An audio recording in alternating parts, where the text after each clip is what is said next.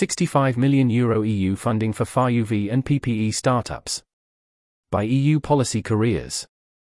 The EU has an open funding call for overall €65 million for startups in the built environment and PPE space, covering UVC, air circulation aerosol capture systems and next-generation face masks.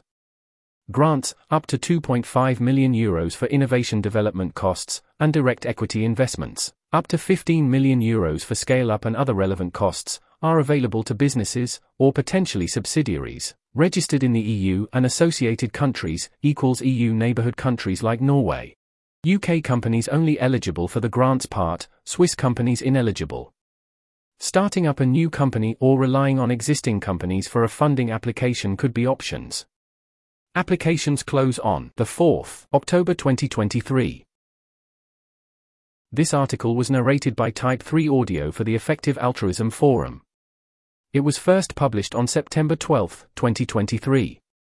To report an issue or give feedback on this narration, go to t3a.is.